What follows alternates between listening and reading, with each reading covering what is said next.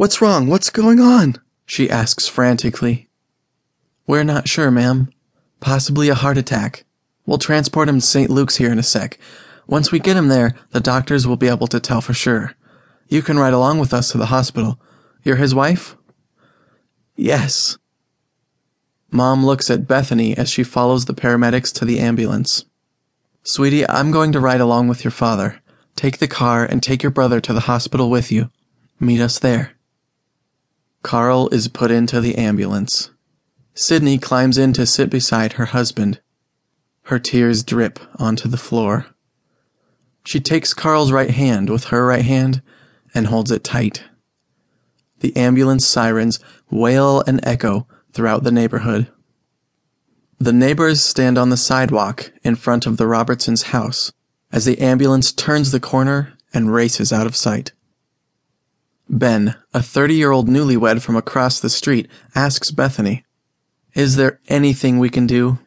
"No, thank you. We're okay. We're going to meet them at the hospital." "I hope everything is okay.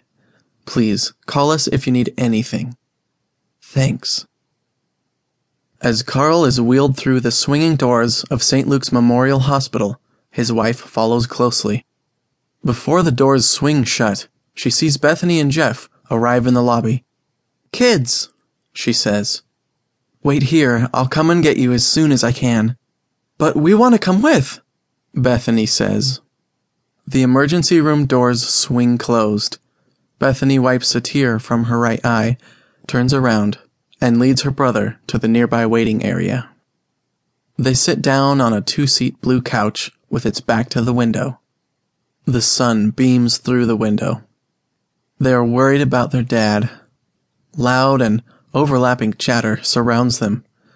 A page is made over the public address system in the hospital, calling for a doctor to report to the emergency room.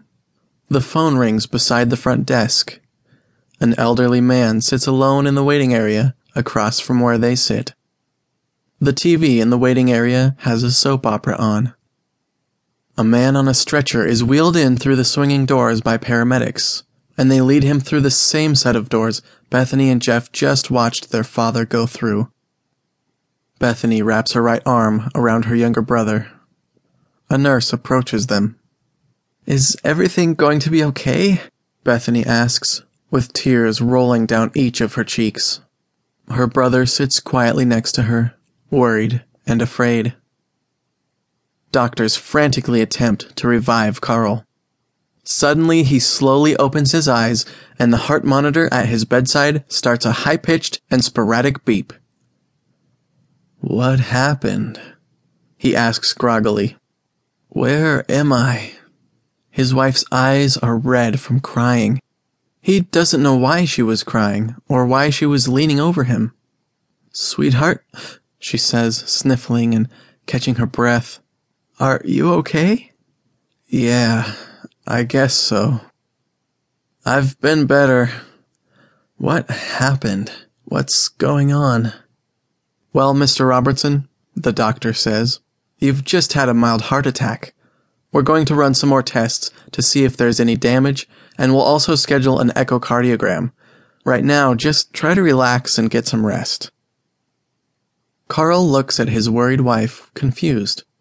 He reaches for her hand. She reaches for his hand, and they firmly hold each other's right hands. Faint chatter echoes through the doorway. The heart monitor continues its high-pitched and sporadic beep. "Is there anything I can get you, sweetie?" his wife asks. "Water, maybe." "Okay, I'll be right back." He watches her leave the room and sighs deeply, trying to relax. He leans his head back into the pillow.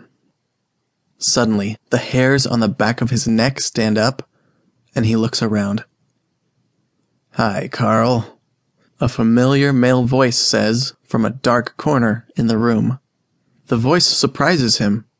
"Do you remember me?" the voice asks. A faint image begins to appear of a man. Carl rubs his eyes, trying to get a better look. He suddenly recognizes him. "How could I forget?" he replies.